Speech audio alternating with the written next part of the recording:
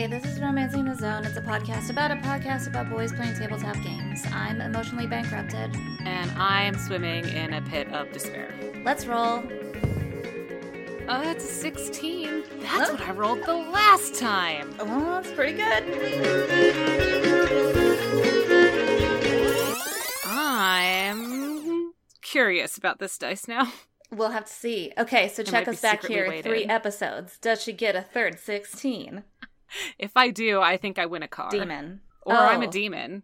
Or I summoned a demon. A demon in a car. Maybe. If we could be so lucky. Get out of my dreams. Which takes us to what we're really here for, which is Good Omens. Thank you, everybody, for joining us. JK, I haven't seen it yet. I'm just very excited. She blindsided me with that one. Here's what I will say at the start of this episode. I need everyone to picture me recording this. I am wearing a black veil over my eyes, so just to set the tone here as we step into this latest episode of Romancing the Zone. We are super, super affected and dramatic. Anne couldn't even be here. She's inconsolable. She couldn't even handle it. She took a plane and just sat and waited. She was like, I'm out. She's really coming off from a 5-day convention, so we're going to handle this one. Also, though, I wouldn't be surprised. Take your time, Anne. You deserve to take it easy. All of us do after the episode this past week. Okay, let's get right into it. It was so much. We start off with Duck, our hero, Duck Newton, versus the light being, which he tries to convince that it needs to just pass on like it's a ghost. That was the best. It was really genius. It was so... Because, yeah, like, who would ever think to be like, I'll just talk to it and, like, it's your time. Just let go. It just needs to understand. It's okay. But that's not going to cut it. No. It keeps coming at him with another Terminator reference, which I now know is one of my sister's favorite movies. It's so good. Still haven't seen it. He does get pantsed by this thing while he runs past it to get to Leo. I want an animatic of that. Yeah. Also, I believe it was Clint who went the bow chicka bow wow way. Because I was like, for sure, him. Like, that's a pretty sexy move. To be like, there. I'm just going to grab at this and see what happens. Right? Has he been taking notes? Yeah. Did the monster see? Like, did he watch? He has his own murder board through a rift, watching him get ready for the day, Private and he like talks to people. I'm watching you, monster eyes. But so he knows, like, there it goes. He totally knew what he was doing. So here's what I don't. So he ran past him to get to Leo, but then he was like, oh, I need something to help me out here. So then did he run back in the same direction to get the jetpack, which we see in the car, which I really like how they handled that. That it was like... I could not... This is why I really, really like having a board. A murder board, a game board, what have you. Yeah. We know this. I'm incredibly visual. I need to be able to see it. So when he was trying to explain, like, yeah, the monster's between you and Leo, I was like, how did that happen? And I didn't jump back to the old episode to try to figure it out.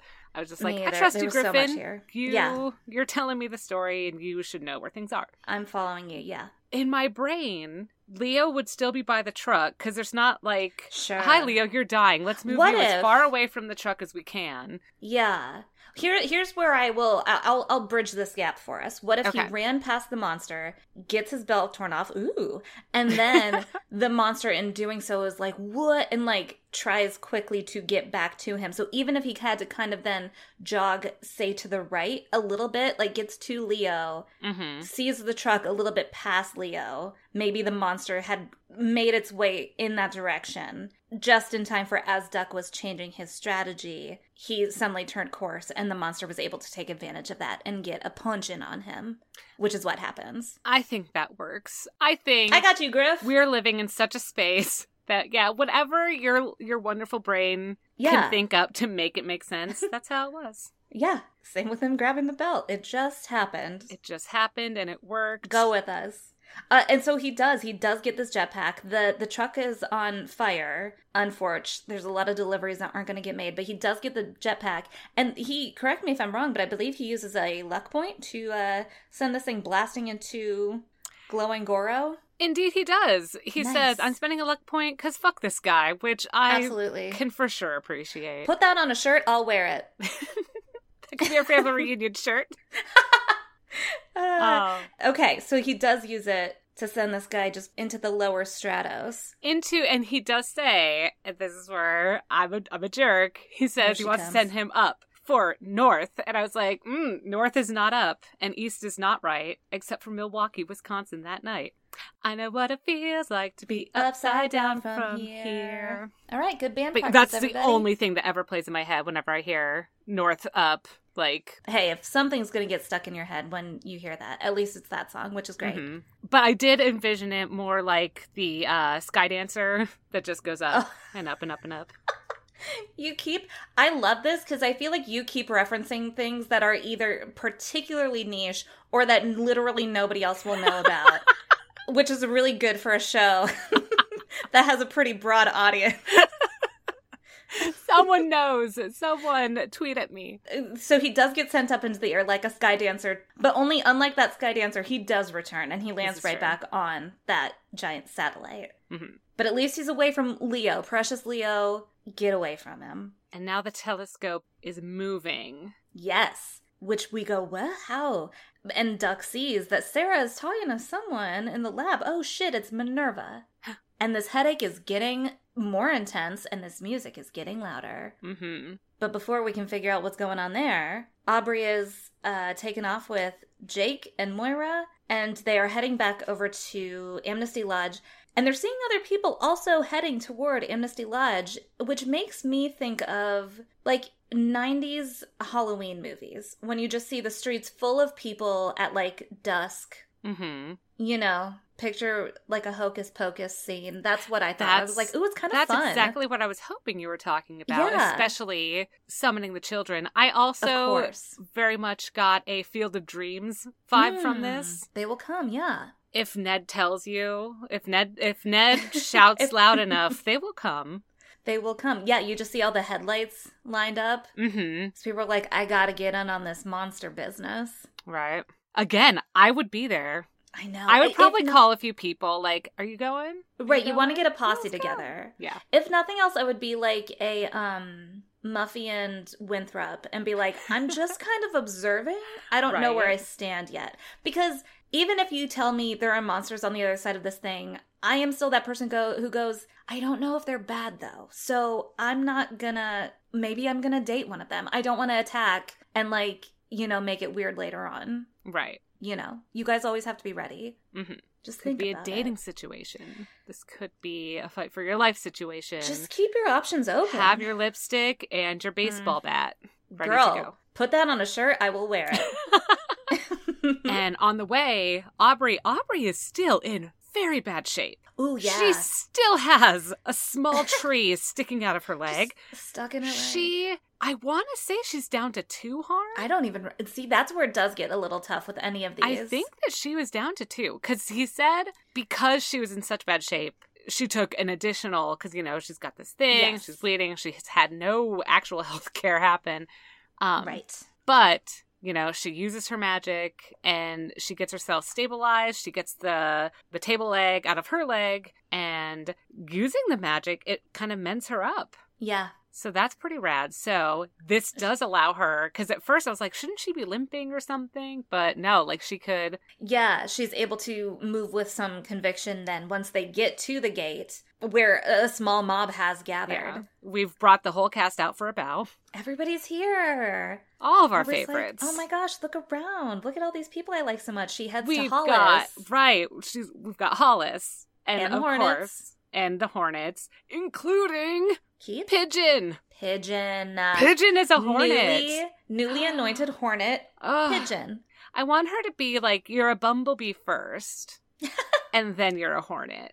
Yeah, like there's some sort of Girl Scout-esque tier system to becoming a hornet. I'm into this. Mm-hmm. So she's got the fuzzy vest right now. It's black and yellow. She's just a bumblebee. But she does have a shotgun, never forget. So, like, it's really cute, but also a little like, dangerous. Mm-hmm. She's just so charming. We love her. So we've got the Hornets here. Like I said, Winthrop and Muffy are here. On God's side. They've got their Bibles. That's right. We have Sheriff Owens and Agent Stern giving off Twin Peaks vibes, which I was like, yes! So, listen, as soon as I said that, I don't know how it didn't click for me before, but I'm like, oh, well, now I ship them. Because as soon as you say they're Harry and Dale, I'm like, oh, I don't, of course. Well, because it's funny because they never put them in the same room before, really. That's fair. You're right. And now, but now I'm totally into it. They're best friends. They've been talking this whole time. They've been getting some damn fine coffee this entire time. They've been going to the diner and getting pie. Nobody even knew. It makes sense. Eating from the donut table. Of course. So many cute things we just missed. Ugh. It's we'll in have the to give a stories. side B. Exactly. And Aubrey is she's going to try to reason with whoever she can. She tries to get to Hollis and is like, listen, I liked the reasoning that Trav came up with. This whole, there are some murderers in our state. Do you kill the entire state? Mm-hmm. It was good reasoning, but that role bit him in the butt. I do wish there was more of, and they do this later, but an inspiration point. Yeah. Something where, like, some you can advantage get or something. one more, yeah. Because, like, that was a really good explanation to the point where, Clint was like, I'm totally convinced, like, for sure. Yeah, it's sound reasoning. But very sadly, it was a stinker of a role, so Hollis just kind of rolls their eyes and heads off. They're not having it. And then Aubrey tries the same. She goes to Zeke and to Agent Stern. I was like, what is his name? I just want to call him Harry and Dale. What is Agent Stern's real name? First name? Agent. Oh, okay. I don't remember. I feel like he gave him one. Agent Dr. Stern. Agent Dr. Stern. So she goes over to... Agent Very Stern. So she goes over to them, and Owens, again, this role, it doesn't work. Owens isn't having it. And then a third chance. Stern almost is with her, but the role is blown, and even he has to be like, I can't. I gotta go follow my set-in boyfriend. I'm sorry, Aubrey. This is for the country. For loving country, I gotta go. But he does go to try to, like, calm down our rowdy Hornets. That's true. It's like, I see some kids getting antsy. I will be right back. But Agent Aubrey's Stern, like, still an agent for good. Yeah. He's kind of been back and forth. I think we have always been hopeful for him. We have, because we pictured Dale Cooper. Yeah, of course. You gotta like him. Oh. Dale Cooper is one of those characters. Now it's a Twin Peaks podcast. Dale Cooper is one of those characters where when I started Twin Peaks, I was like, this fucking weirdo. What are any of us doing here? And then by like 3 episodes in, I was like, Dale, there you are. I was wondering when you would show up. Best friend. You know, that's how all of Twin Peaks saw him too. Yeah. That's how he came in. Like, who's this black tie? Who's this suit? Yeah. And then, within 3 days, they're like, oh, I can't even wait for him to show up to get a damn fine cup of coffee. Yeah, if you haven't seen Twin Peaks, Dale Cooper's worth it. True. And you'll know why we are so just naturally drawn to Agent Stern in this show. It makes sense. So obviously, Aubrey isn't getting through to any of these people who, you know, you wish that you could, because we like all of these characters. We don't want this fight to happen. Well, and these are the characters that can really cause change. And I like that she went to Hollis first. Yes. Because Hollis controls such a huge, in my brain and my understanding, like a huge portion of who is there. Yeah. No, that they have if they can be convinced, then they've got, you know, this massive group that, you know, hey, settle down. We're not gonna. If you can sway them to even just cool it and wait versus acting at the first instinct, that would make a huge difference. So yeah, I am totally with you. I appreciate that she went to people who it's like, Hollis, can you do something? Sheriff Owens, can you do something? Stern, can you do anything? And unfortunately, it's just kind of, let's see if Mama has any idea. Like, let's go see Mama, who is half asleep. Mama's having a nap. Oh, so earlier when they were saying, like, Muffy and Winthrop are on God's side, I had written down, well, is anyone on the side of reason? Mama's out there begging for some kind of sanity. JK, she's sleeping in a folding chair with a shotgun on her lap. What? Barclay tried to get reason out of everybody, and they just threw soft pretzels at him. He had to run back. Barclay whackers. Oh. So clearly Mama's like, well, I feel like it's almost the perfect setting for her, though, because it shows that, like, 1, she barely gives a shit, but also 2, don't step to me, and also 3, whose side is she even on? The people around don't know that she doesn't want this to happen. You know what I mean? It's a good cover, for sure. It's a great cover. Mama, you're so clever. And what she does, because Aubrey's still like, we can do this. We can convince them. And I was like, babe, not with those rules, you can't. Nah. But so Mama says, you can get through the gate without the moon having any effect on it. Go warn everybody. On, girl. Yeah, go let them know. And so she does, given the double birds, puts which those I love. birds up. I like to imagine she was about to shout, kiss my ass as she was running through, but got cut off halfway. Definitely. That absolutely happened. That's the headcanon now. Mm-hmm. Well, and then this also verified that Ned was right. This is a real thing. It's not just some weird sculpture that nobody knew about before. Like, that's what's kind of interesting. This could have been some weird ruse by Ned Chicane to make some more money. Mm-hmm. And, like, he put up this gate-looking thing to convince everybody, come on out. And then he's over there selling soft pretzels, which then they use to throw at Barclay. He uses the opening for the crepe side of the truck to sell the soft pretzels. Yeah. That's it. It's all together now. I see what he was doing. Oh, no. But you're totally right. I hadn't even thought of this. Yeah, this could have been some bullshit. That, like, I mean, we're out here, but who knows if that's actually going to happen. You're out there with your buddies. You all have brought a couple. I do hope like someone was selling shirts. Somebody was selling shirts. Somebody was selling pretzels. Some people brought their, like, whiskey in the paper bag, and you're passing it between your friends. Mm-hmm. Like, ooh, do you someone's think got a keg somehow? Like, it turns into a you're bit scaring of a each rager. other. Yeah, it sounds really fun. And then they see a girl disappear through the gate, and they're like, "Oh shit!" And somebody does drop their bottle, and it for shatters. Sure. And Sheriff Owen's like, "Son of a!" And then it cuts to Ned. And Nedward is packing up the old Cryptonomica. This isn't his first time either. No. Like, he's pulling out all his old IDs and, like, who can I be now? Yeah. Singing softly to himself. Mm-hmm. What if God was one of us? Then he sees the drone footage of the archway. I love the idea of these drones just, like, quietly following the Hornets day by day. And, like, just watching them, like, go to the ATM, get a bite to hacky eat. sack. Playing hacky sack, of course. Trying to come up with some new stunts. Mm-hmm. One Hornet did notice it, and they did throw a donut at it. So one of the drones, one of the camera feeds is just static right now, because that drone got taken out by a donut. I thought that it would just have a donut on it. That one's just blurry, because they're like, oh, well, the donut now landed perfectly. You're mostly getting donut in the shot.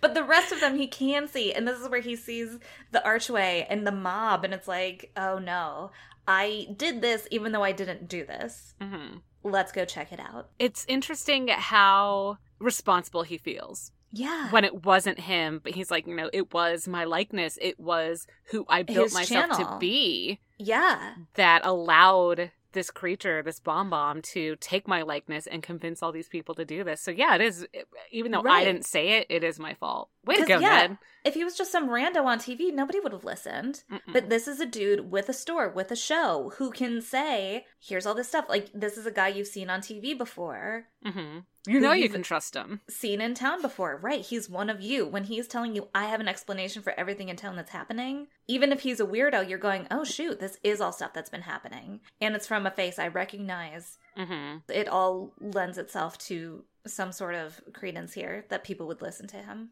Mm-hmm. So he's got to do something about it. He's going to head up there. He joins also the Field of Dreams line of cars. Uh-huh. He's like, God, I got to pay $10 to get in here? Jesus. Somebody's already set up shop. He realizes it's somebody from the lodge. Oh, come on. I hope it's the werewolves. They got smart. They're like, hey, I see a money-making opportunity, and I am not going to pass it up. But the lodge is empty, which is crazy to think about, that everyone's out. Like, we know where Barclay and Mama are. We know where Jake and Moira are. Yeah. are the rest of them also in that mob kind of like laying low? Mm-hmm. Or did they Are run they away? hiding? Yeah. Exactly. Seeing Amnesty Lodge dark and empty made me feel like the feeling I get being in San Diego the day after Comic-Con ends.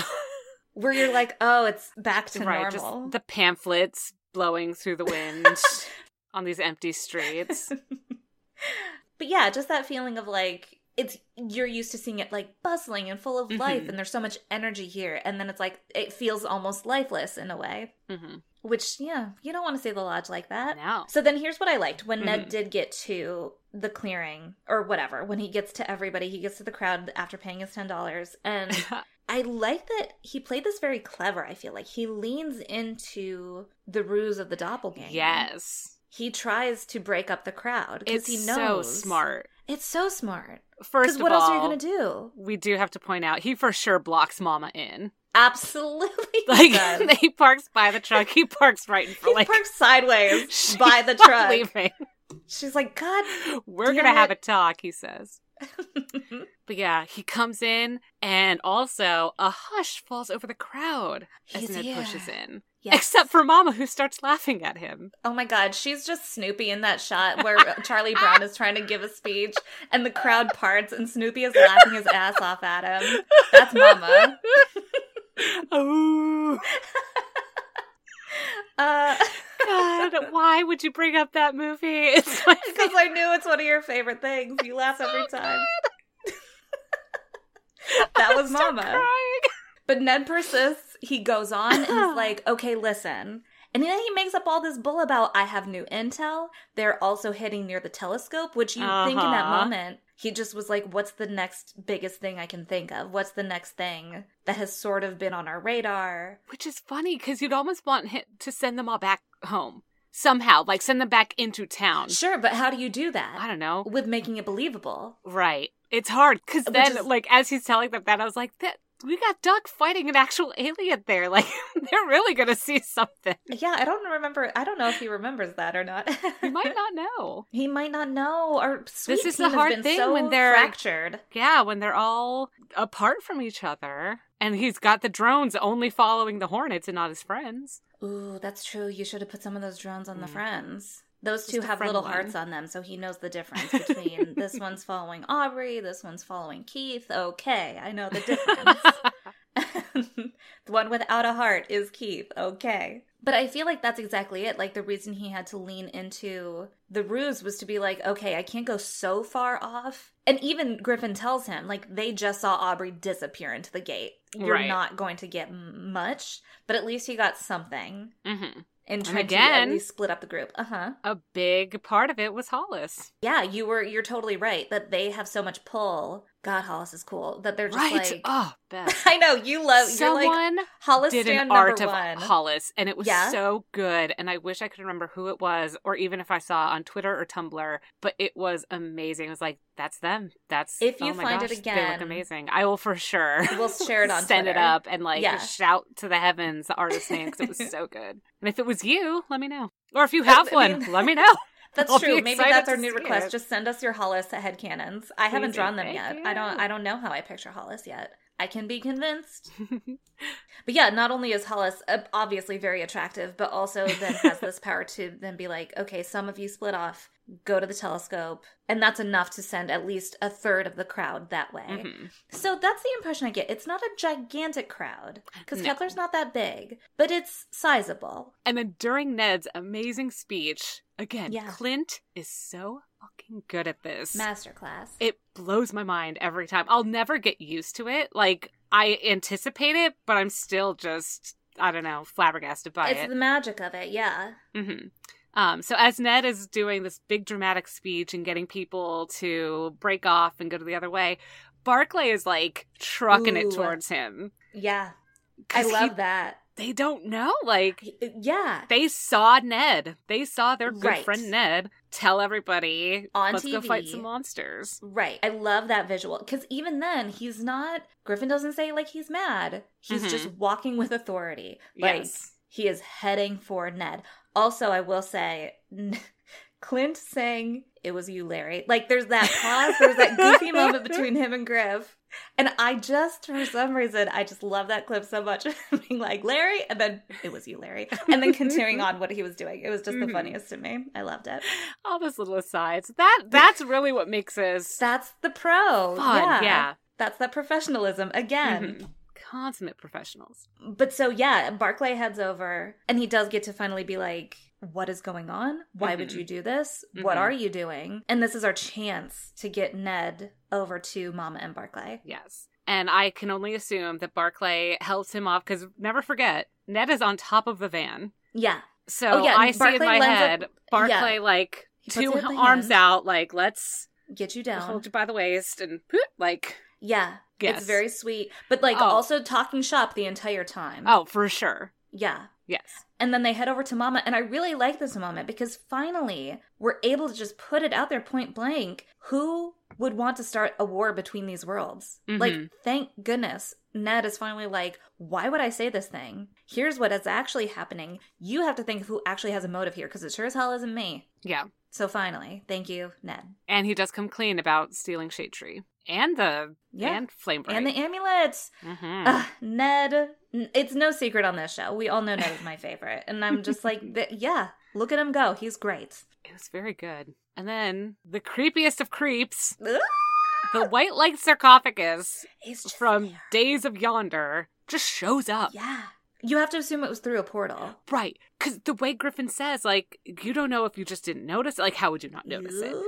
But, like, it's just there hovering like a super creep. So and creepy. Everyone gasps appropriately, like, yeah. And the fact that they keep calling it a sarcophagus. Creeptown, USA. Yeah. And so it's hovering. There's some supernatural properties. Every part of this is just unsettling. Completely unsettling. Who is in it? What is in it? What is it doing here? How did it get here? And the thought that it's dark out. So that it's this bright white light, like... Yeah, it is like emitting a glow for sure. And we don't know who's in it yet because we gotta jump back over to Duck. Minerva is back in contact with us. Thank goodness. Minerva. And she's complimenting your legs, which she noticed you did not skip leg day, Duck, and she appreciates that. She has seen Endgame, and you know what? She's definitely seen Far From Home by now. If they get all the movies 3 months early. Oh, rude. I'm gonna need you to go back and ask her how that was. I mean, we know it's gonna be great, but we need some details, though. Give me some deets. How cute is Jake Gyllenhaal? How are his illusions? Tell me that. I also want to point out that normally, you can't really tell what men's legs look like under their slacks. Is he wearing shorts? So, exactly. Is he wearing shorts a la Thomas Lennon's character in Reno 911? Absolutely he is. That is all I can see now. That is the headcanon. She for sure complements the definition in his legs. Thus, she can see his legs. This is all I'm saying. The legs are showing. This is canon. It is canon. Oh, wait! No! What? He has no pants on. That's what it is. Listen, you gotta choose one, Duck. Either the pants came off completely when that monster grabbed Beacon from your waistband, or you're wearing shorts. It's one of the two. Obviously, nothing else makes any sense.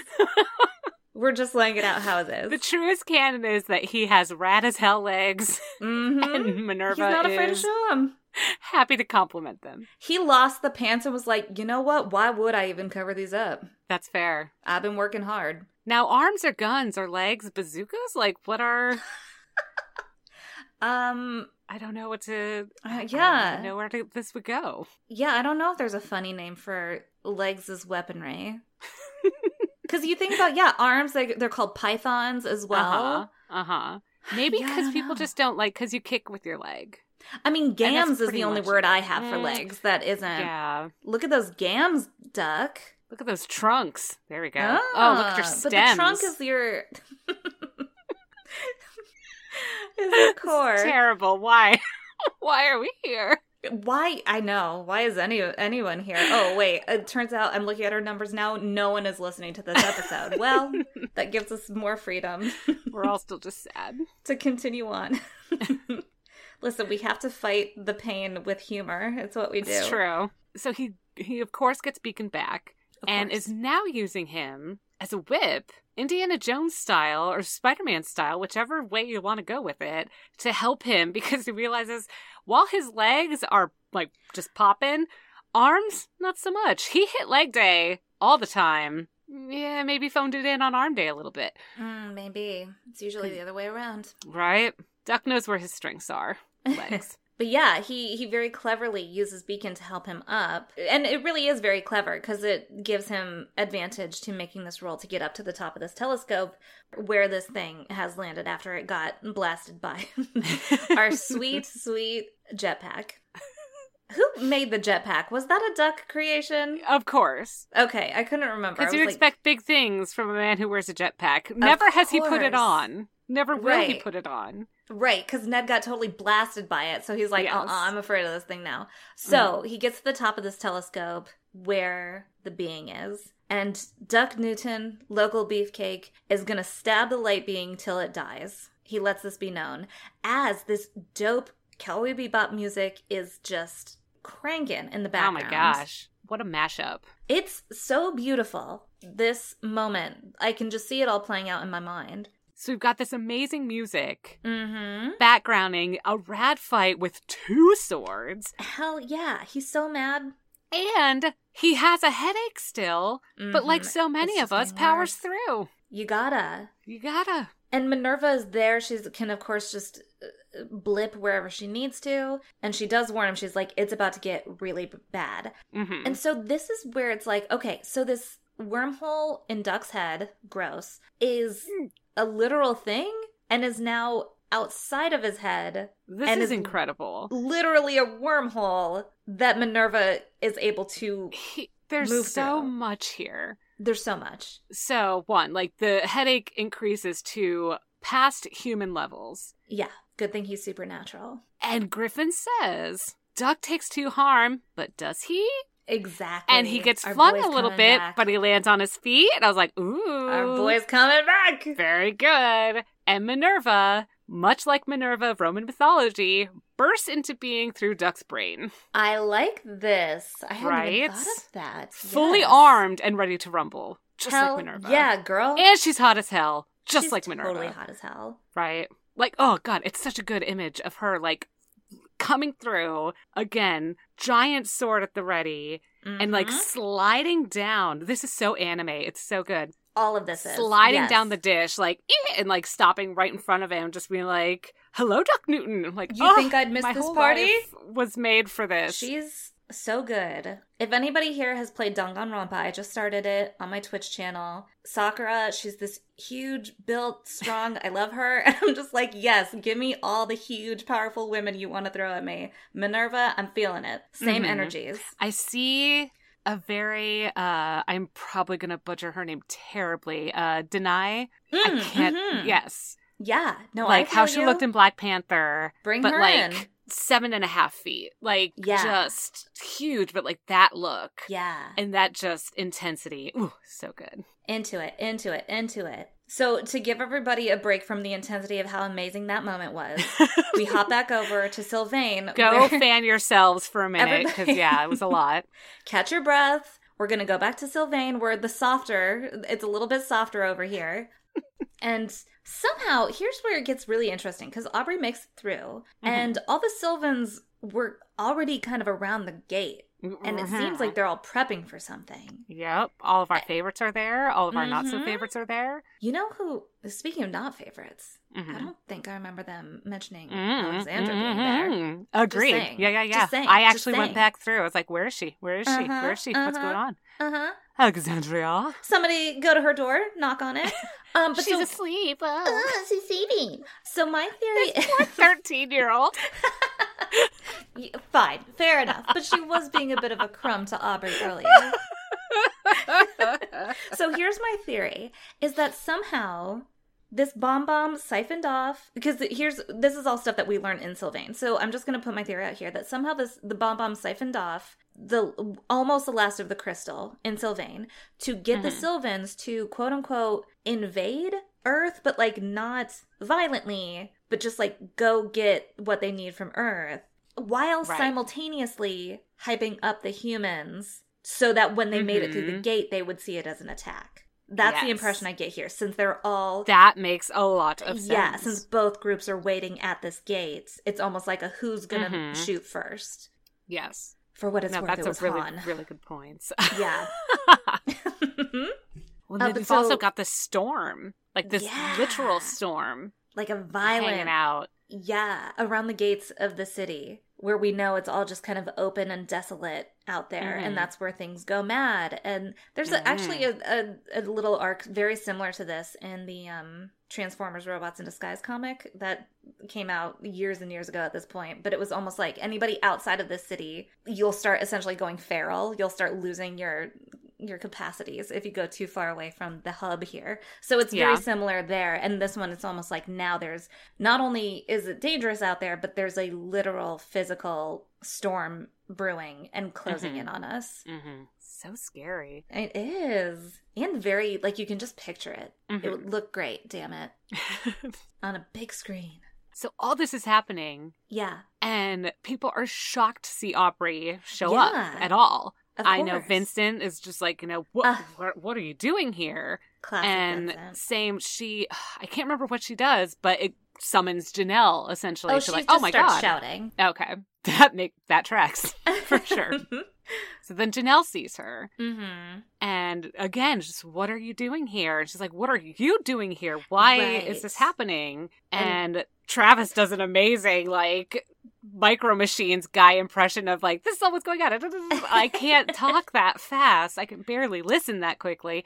So fun fact, it was that incredible. guy is John Machida Jr., and he also voices Blur in Transformers. Makes sense. Well done, Travis. Very good. Also fun to then listen to, like, just go to that part and listen to that at, like, 1.5 speed or double speed. Or take it down to half speed so you can actually hear what all happened. There you go. There's lots of fun we can have with this. Just play around with your podcast. Really, really excellently done. Yes. And alerted the Sylvanians that, wait, they're all over there? There are people waiting. Like, getting ready for us to go? Because why? And that's, I'm so glad you brought up the fact that this was all orchestrated by this light being. Right. That this was to happen at this time. The fact that everybody is at the ready. But even then, Janelle's like, we're going to fix it. And Aubrey doesn't know what that means. All she knows is that Janelle and her other magical people suddenly disappear, and then you essentially hear them going through the gate. Spooky.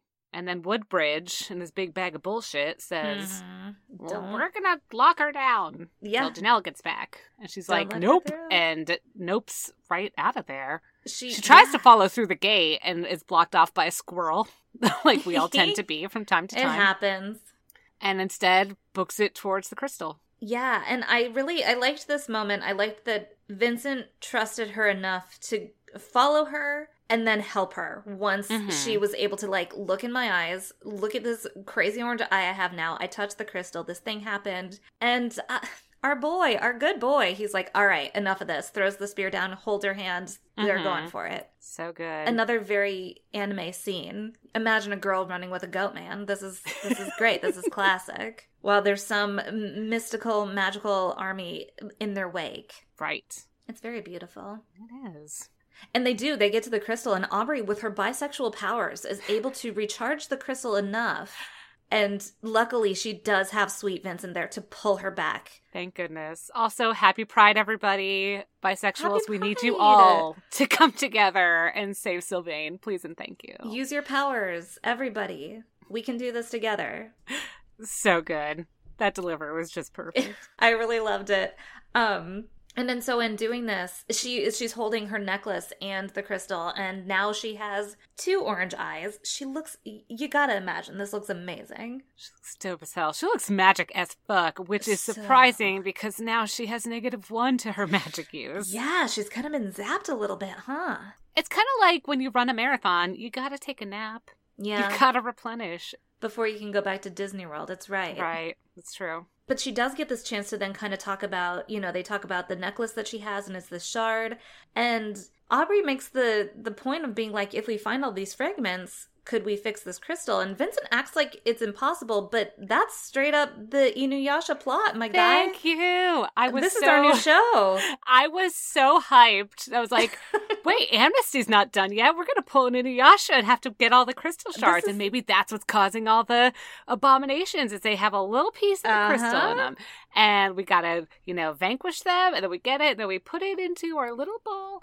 And we're going to put it back on the crystal. And it's going to be great. I was stoked. Bingo. I'm telling you, this is the spinoff. It's right there, boys. I'm ready. Have at. And again, so mystical and magical. This girl running around with her goat man friend, finding all these crystals. It'd be great. It's exactly the plot of Inuyasha. I'm telling you, it's perfect. I'd watch it. Oh. So while that's going on, while we're discussing how much we want to rip off of Inuyasha, we go back to that scary-ass sarcophagus out in the woods. Do not want. I know, Ned versus this thing. He pulls out the Narf blaster, and he starts trying to reason with it, which I do love. We saw this with Duck first thing in the episode. These boys are always like, listen, will you go away, please? I do wonder how often that might work. And, especially a D&D situation where you do, manipulate, roll. Yeah, I mean, because they've had deception. some success. Mm-hmm. I mean, that's how Clark came to be our best friend. Yeah, think about how much we would have missed out if Charm Person hadn't worked. Mm-hmm. I don't even want to think about it. I say don't lead us down. That's the dark timeline. I won't. I'll stay above it. But at least in the case of this sarcophagus, it's not so much able to respond in such a way. It isn't really responding at all. But Ned's concern here is getting it away from everybody, getting everybody away from it. And he does try to be like, everybody moves back. Mm-hmm. But in pulling out the Narf blaster, it is freaking everybody out. Which is funny, because in my brain, it looks like... It looks like a Nerf gun. Exactly. If I saw a grown man... right. Be very serious about it, is like, I've got this weapon, I'd be like, what the goddamn hell?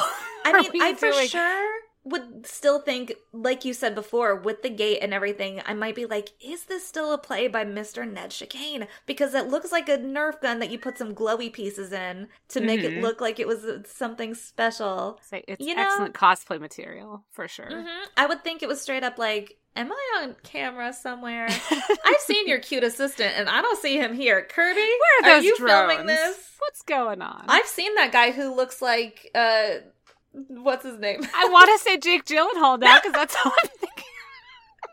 Ryan Gosling. I've seen that boy who looks like Ryan Gosling. Where's he? Both of them around here with cameras, Ned?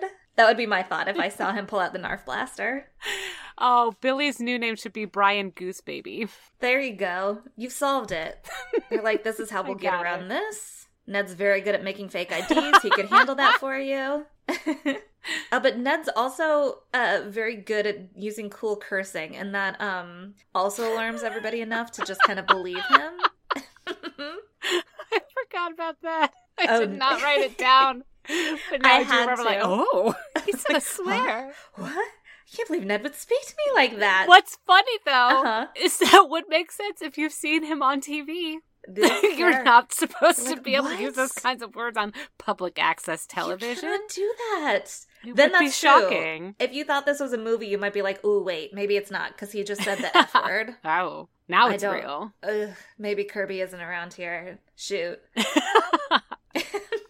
And this is, though, when the sarcophagus does evaporate. And y'all, Feral Danny is loose. And I will say, it was then obviously always Danny in there, which we did guess. Like, I'm sure a lot of people did. Mm-hmm. But I remember us specifically putting it out there, like, maybe she's been fake this entire time we've been interacting with her. Yeah. And obviously she has been. Mm-hmm. Which is so sad. But also, she's fine. Well, she's just feral. She's feral, but so is Thacker. And we haven't figured out how to... No, see, I took it as two different things. I took Danny being feral as... Because obviously, I mean... Like, she hasn't been fed her lodge juice. I can't remember. Right. I think they call it bug juice over at the lodge. Getting like long, getting the springs. Mm-hmm. Whereas I took Thacker's to be like, ooh, he's been out in the wilds of Sylvain for God knows how long. He's a very different case. But I could be wrong. You could be right. And I've in my brain, it's the same case. Because without getting that energy, that source, that's what would make them feral. It might be irreversible. And that's, if you're out in that, and hopefully it's not irreversible, because we do have two characters that we would like to not be feral. I imagine they'd find a way. But that thought that it either could be she's been denied daily dips in the pond or the hot springs, or it could be that the pod was taking all of her energy. Sapping her energy. Mm-hmm. That could be it. And even in this episode, we don't find out exactly what all was done to her. We just know straight up that initial attack on the Hornets was her. Like, she was feral. Or at least it was the thing pretending to be her as feral. I still think it was the thing pretending to be her. Because you don't think she would have turned that quickly? And she had been captured. And it was more building that story of like, uh-oh. That seems more likely. Mm-hmm. Yeah. But I totally believe it was not her at the gate that gave the book to 100%. Aubrey. We haven't seen Danny since they went mushroom hunting. Yeah. Who's watching the rabbit?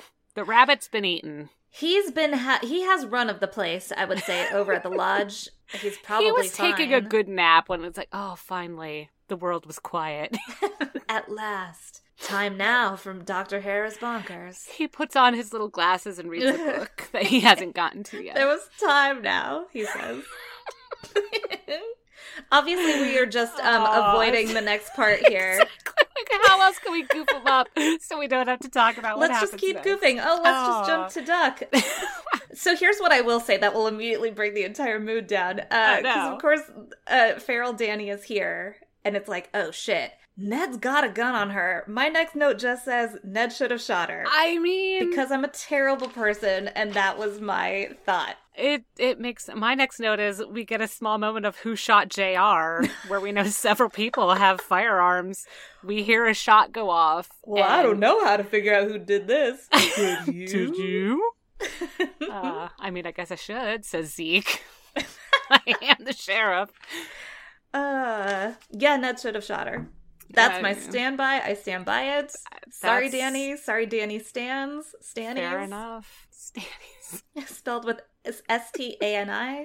Oh. So he does not shoot. He opts to rush her. And again, she's big and she's got these sharp, cruel fangs. And she is not one to be reckoned with. But he rushes her to try to help everybody else. And a shot rings out because somebody else was doing the thing I thought Ned should have done. Mm-hmm. Someone else has stepped up and well, if he's not going to shoot her with his clearly fake gun, I will do the duty. Yeah. And it was a little bumblebee pigeon. Which is just... A little pidge. Devastating. Oh, Hollis is just like, what did you just do? As Ned is hit. And it's so interesting, too, because Griffin gives Clint the option. Of course. Of, you know, who got hit. Like, right. And Clint decides that Ned does not want to be the reason for anyone else dying. Yeah. Anyone else getting hurt, even. Right. This is really in his mind. This is at the forefront of his mind right now. Mm-hmm. He's become so separated from this person who has been all about himself that this totally tracks as his character in thinking, how do I prevent somebody else from getting hurt versus the rest of his life essentially being spent looking out for number one. Mm-hmm. And listen, for as tragic as this all is, I feel like this next part was done really beautifully. And however Griffin was handling it behind the scenes worked really well. This part with the letters being written / voiced over. Mm-hmm. Which, geez, Clint, what a beautiful, perfect job he did. I imagine it being just like a music and word montage over Duck at the Telescope and then Aubrey and Sylvain. And the only things, you don't hear anything else. Like, you don't hear anything that's going on around them. You just hear Ned talking about them and this beautiful music that Griffin composed. Kind of in that wonderful 80s way. Yeah. Of having that read over. Gotta. I thought that would be sweet. Everybody watch The Outsiders. Go watch The Outsiders. Even just the last 10 minutes. It will change your life. Dallas Winston. Johnny Cade. All right. But yeah, that's it. Like, he's writing these letters. These we know. Yeah. Because he was getting ready to leave and never come back. And gives a Cryptonomica to Kirby, because that's how he got it. Of course. Kirby and Billy are definitely boyfriends now. Absolutely. Let's face facts. 100%. They are having sleepovers all the time. It's one of those, like, maybe even enemies to friends to lovers. Oh. Because I still feel like Kirby's like, hey, this is my space. Ooh, like, he was a little threatened I'm at first. here. Mm-hmm. And then realizes, like, oh, he just wants duck and pizza. So, like, he gets him a stuffed duck. And Billy's very happy about that. And eventually, he learns how to say Kirby. What if he gets him a wooden duck? That's too much. Listen, apparently very cute things just want wooden ducks. It's the theme of the Adventure Zone. How about he starts with a stuffed duck? Yeah. And then as he, like, keeps saying, like, he keeps coming up with ducks to give him. And then, like, maybe carves his, or maybe finds this amazing carving that's, like, decades and eons old. And... It's one of those moments where, like, it would never be brought up, but, like, in the show, in the pan over, you would see a duck that looks strikingly similar to a duck we've seen before, carved with love from a warrior of the wind.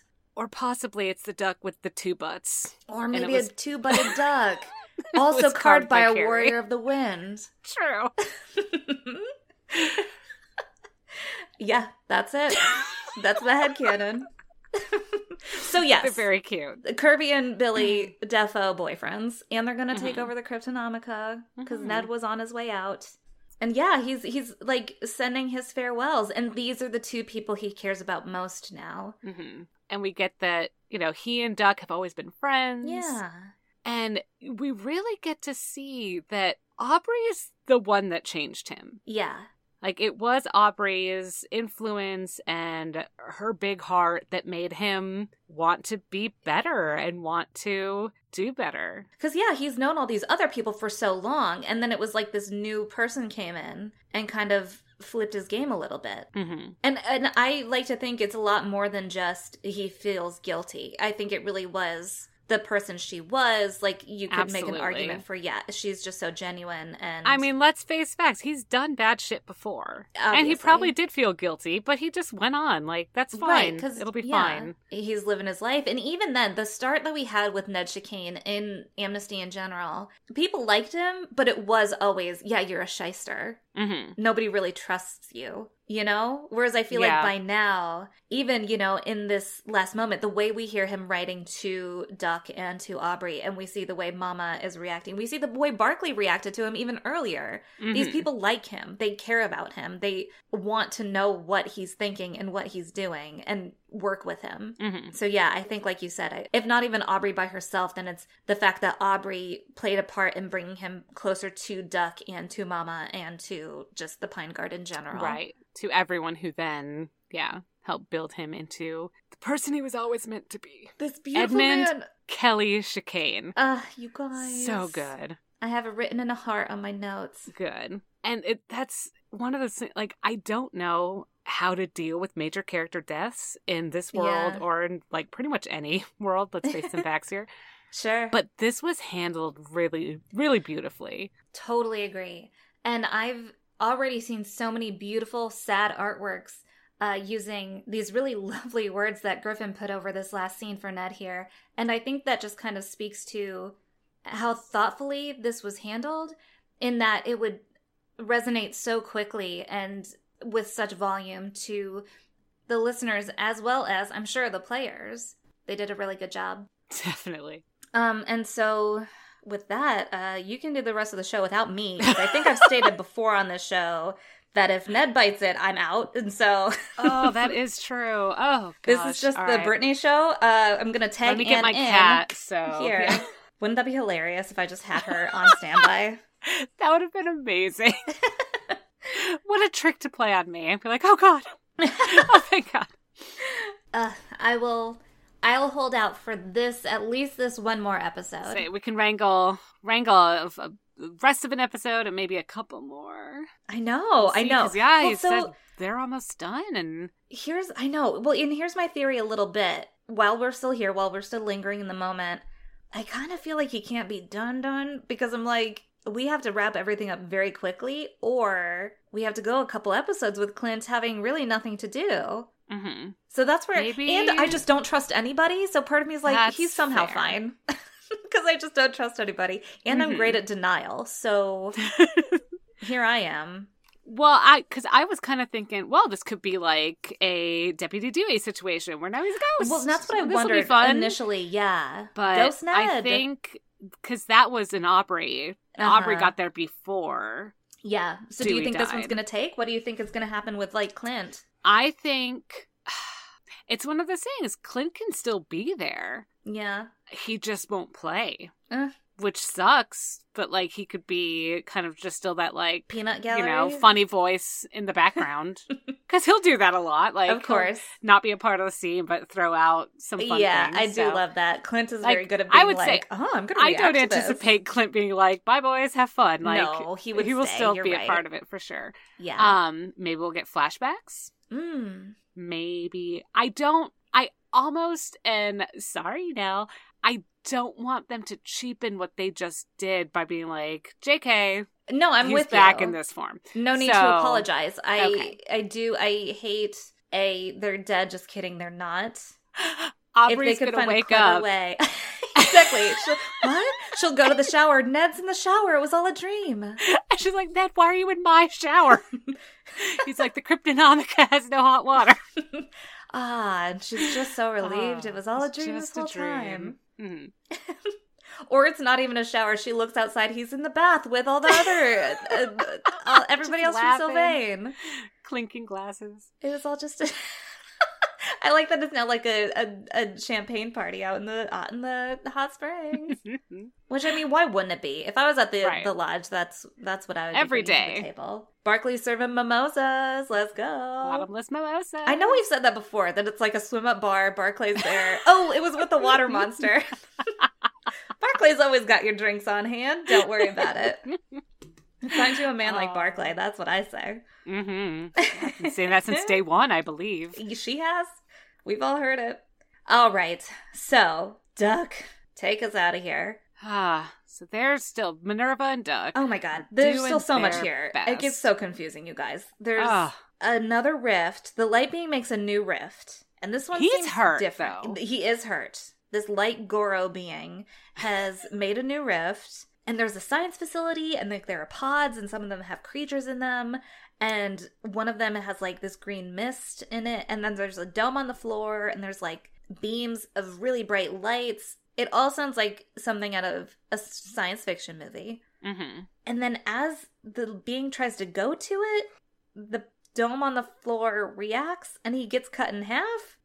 That's how I understood that. He's trying to get in. A huge shockwave blasts from the middle of the dome, shoots outward, and cuts the being in half. Yeah.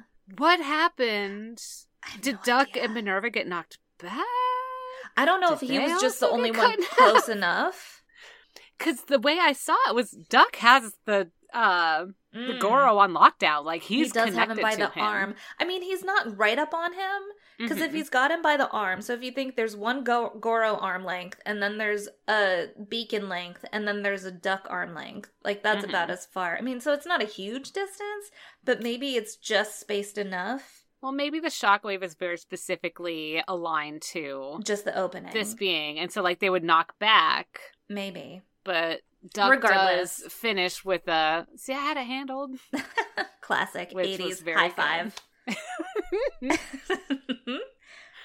Well, and as they were describing the scene and as it started going sideways right before he gets cut in half, the decay in the music, that was beautiful. Loved it. More of that. But the good news is that one bizarre thing happens. It takes care of this light creature. We don't have to worry about it anymore. We don't know what that thing was. Good news, Leo is fine. Minerva is here. And she feels like apparently this rift was kind of showing. She says something essentially like, whoever is on the other side of it, maybe now they know that we are something to be reckoned with. That was like, you've never seen this place. Yeah. I've never seen this place. But they know who we are. Yes. Yes. And now they know what we're capable of. Yeah. So there's still something there. And I think all of these seeds are why I'm like, I feel like we've still got quite a bit left in Amnesty, but I could be wrong. Maybe they're going to try to pull a Game of Thrones episode 6. Everything done. All at once. Just get it, cram it in there. It makes sense if you look at it sideways. All right. Billy's king. What? He's got the best story. We decided, he's the we sweetest. All got together and his ruling is pizza, like and boys, we're into it. Hear, hear. Long live the king. Now I have to draw a goat man on a throne with just pizza and boys written underneath. That's his house motto. Oh boy. And so so that's what we get from Duck. Did I miss anything else there? My notes don't say anything else about this moment. That's all I had. I feel like it was a very quick, like, it we was wrap really up just this like story, send out this shockwave, which then goes into Aubrey's story. So was that the shockwave? I think. I'm very confused. Is this like the sonic rain boom in My Little Pony Friendship is Magic? And like all across the land, these 6 friends saw it, and that meant they were to be together forever. Most likely. Okay. Because Aubrey gets back through the gate. She's immediately met with this terrible, heartbreaking scene. She cannot save Ned. Despite finally Travis rolling well. Oh my god, he finally gets a good devastating. Roll. It's not my gosh. Gonna work. She doesn't even have time to let it sink in. Before LOL, the top of Mount Kepler is just like, there's a crack, and there it goes. It's floating by. Even like, here's my friend who I told to leave, and like, so she's got that kind of guilt. Total like, guilt. He wasn't supposed to be here. The last thing I said to him was super mean, and you know, like, had he listened to me, we wouldn't be friends anymore, but he'd be safe. Yeah. And he didn't listen, and now he's here, and now he's not here, and oh my god, why is Mount Kepler in the air? That's a lot. Oh my gosh, it's so much. And even, we keep saying it, and it just keeps being more and more true. Now Aubrey looks like an anime hero with tears flowing behind her as she follows these footsteps of where she knows. Ghibli tears. Yeah. Biggest teardrops. Little bit of glitter. Streaming behind her as she gets to the base of the mountain faster than should have been possible. Because she's just running on pure magic. Friendship is magic energy. Pure magic, friendship, devastation, adrenaline, energy. Heartbreak. Yeah. She gets to it. She finds Janelle there with her team. And so here's where some balls were dropped. Because, listen, Janelle and her team have taken the top of Mount Kepler. Do they think it's going to replace the crystal? I don't think so. Okay. Did they think maybe something was hoping to understand that, because doesn't he say it releases an energy storm? Right. They start seeing, because they see kind of snow falling from it, but then there's also the smoke around it, which is what they saw in the book. So it does lead me to believe that there was something in it, like everything that then follows from it, because then there's like a red mist that comes out of it. Right. This is, it gets very intense all very quickly in this episode. And let us all remember, we're still rolling off of the death of a favorite character. Yeah. 100%. You guys are lucky again that I'm even here. I was ready to get up and walk away during listening to this episode. But so, whatever is happening, obviously Janelle thought it was going to be something good, because Aubrey had given her this book. I don't even remember what Aubrey told her. But essentially, Janelle is realizing in real time, she's essentially using some sort of dark magic she shouldn't be using. And this should not be happening. And some other being clearly put all of this into play. Yes. Somebody else wanted this thing to open up this mountain in this book that nobody could decipher. So then it's like, what did Janelle actually then end up making? Because she said she was going to, like, figure it out. Or what did she release? But so that's what I'm saying. Like, what did the book end up saying? Like, if she was trying to translate it, was she able to do so? And in doing so, what did it say when she was able to read it? And obviously she thought it was going to be something good. And then upon hearing from Aubrey that she got it from a shapeshifter, it was like, hold on. That's not good. And now we don't know what was actually in it. And she did say the words were either sacrifice or transaction. Ooh. We just had a sacrifice. B. Bailey. You right? He was the sacrifice, and perhaps the transaction, maybe it was both. Maybe it was like, you give me him. You take this. You bought this. Interesting. Because, we have this mountaintop. There's something within, like, the lights within the clouds, which you can totally picture. If you need something to go off of, think of the moment in How to Train Your Dragon 2 when they're fighting in the clouds, and you can see, like, the bursts of light happening, and you can just see the silhouettes of the dragons, and it's super cool. The biggest dragon. Guys, I can't even wait to go see Godzilla King of the Monsters. She cannot wait. It's going to be great. It's totally your jam. Give me all the Mothras, all the Hydras, everything that's larger than life. Just give it to me. She'll take them. I want to see a mountain hovering in the sky. Not a sarcophagus just hovering barely off the ground. But if I saw a mountain hovering in the sky, that's it. Like, I'd go. I'd go check that out for sure. Yeah, it is funny that, like, a sarcophagus floating in the woods is like Creeptown 100, and then a hovering mountaintop, it's like, whoa, what? That's, yeah. This is just thrilling and intriguing. Let's all go. Let's all check it out, you guys. Everybody and the mob starts coming back towards the mountain. What? Tell me more. And so we learn that this is bad. We don't know what we just released. Obviously, it breaks their hold on whatever they were trying to do. Because she was essentially, it sounded like she was trying to take the peak back to Sylvain. Because it was like, if we can take this one thing, it won't hurt your world, but it will save ours. Well, it will hurt your world a little. Oh, yeah. Like, it was kind of that, like, if we can hurt you 10%, but we can get better 50%, like, that's not bad. Yeah, it's got it. Like, it'll be a small That's the transaction effect, yes. There you go. But Maybe will that's now what have she time. Thought. Yeah. Huh. I think that was Janelle's reasoning. And it won't hurt her. Like, no one should get hurt. People will be affected. Right. But it won't, like... Yeah. It shouldn't be like, oh, we just had to wipe out this town. Yes. We heard there were 2 murderers there, and we just had to wipe out the rest of them. We just took them all out. Yeah. Robert's like, no, that's what I told them not to do. No, Janelle, damn it. Why is no one listening to me? What I roll? 2. God damn it. Oh, these rolls.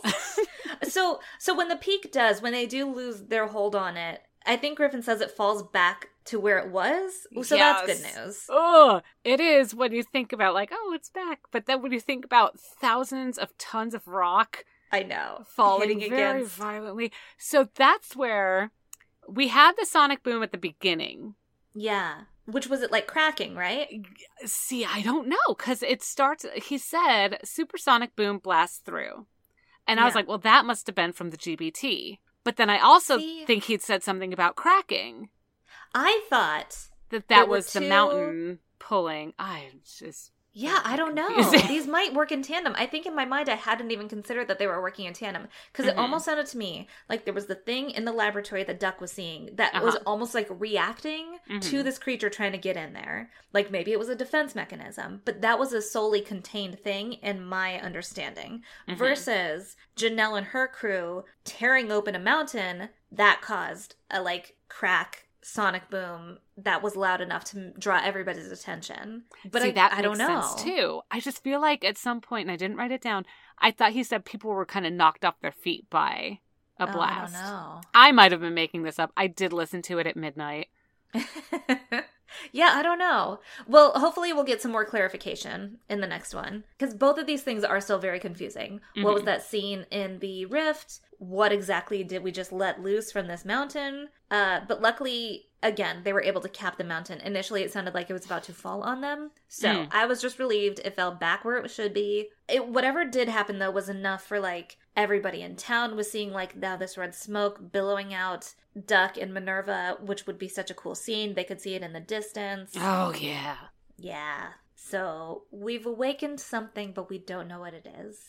And who fucking cares because Ned Chicane died? That's my takeaway. That's fair.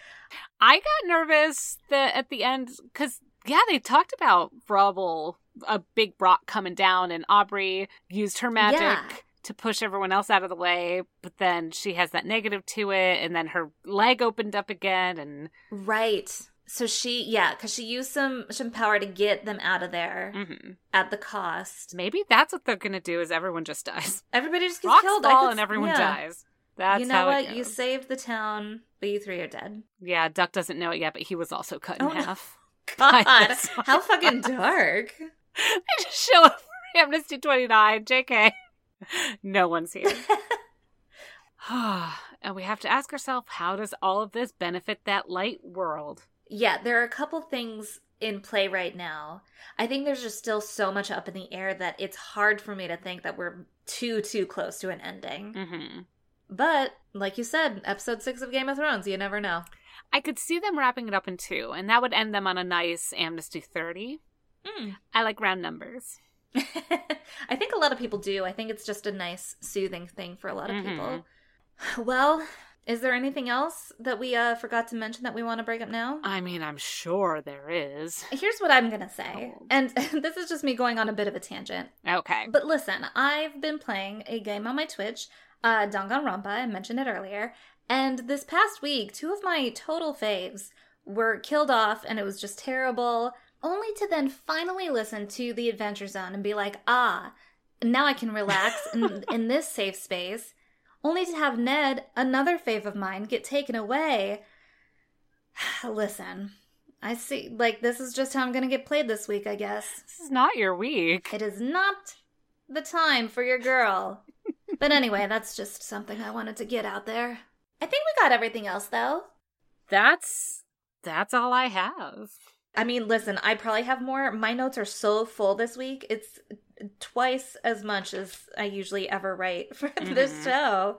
There's just so much, but I think hopefully we got it all. If there's any more that you guys want to get at us, if you need to vent and just let your emotions out, hit us up on Twitter. We're here for you in these trying times. But for now, that's going to take us to our poll. Last time when we were happy, when the world was good and new, back when things were bright, we could all just be goofy. We asked how you might hide from a monster attack, and the winner by a lot was pretend to be a lamp. So good luck with that, everybody. And then we also had our live show poll, in which we asked which Brock you would like to briefly meet next time before they're ultimately killed. And the winner, also by a pretty good margin, was Brock Crunchberry, which was Brittany's name. So congratulations to you, sister. I'm so proud. I'm doing the victory shaking above you put the fists together. Yes. Swing on one side, swing on the other. Thank you. I'm collecting my flowers now. I'm collecting my crunch berries. Congratulations. Brock Crunchberry Shantae Eustace. He'll be delicious before he gets killed. It's right in the name.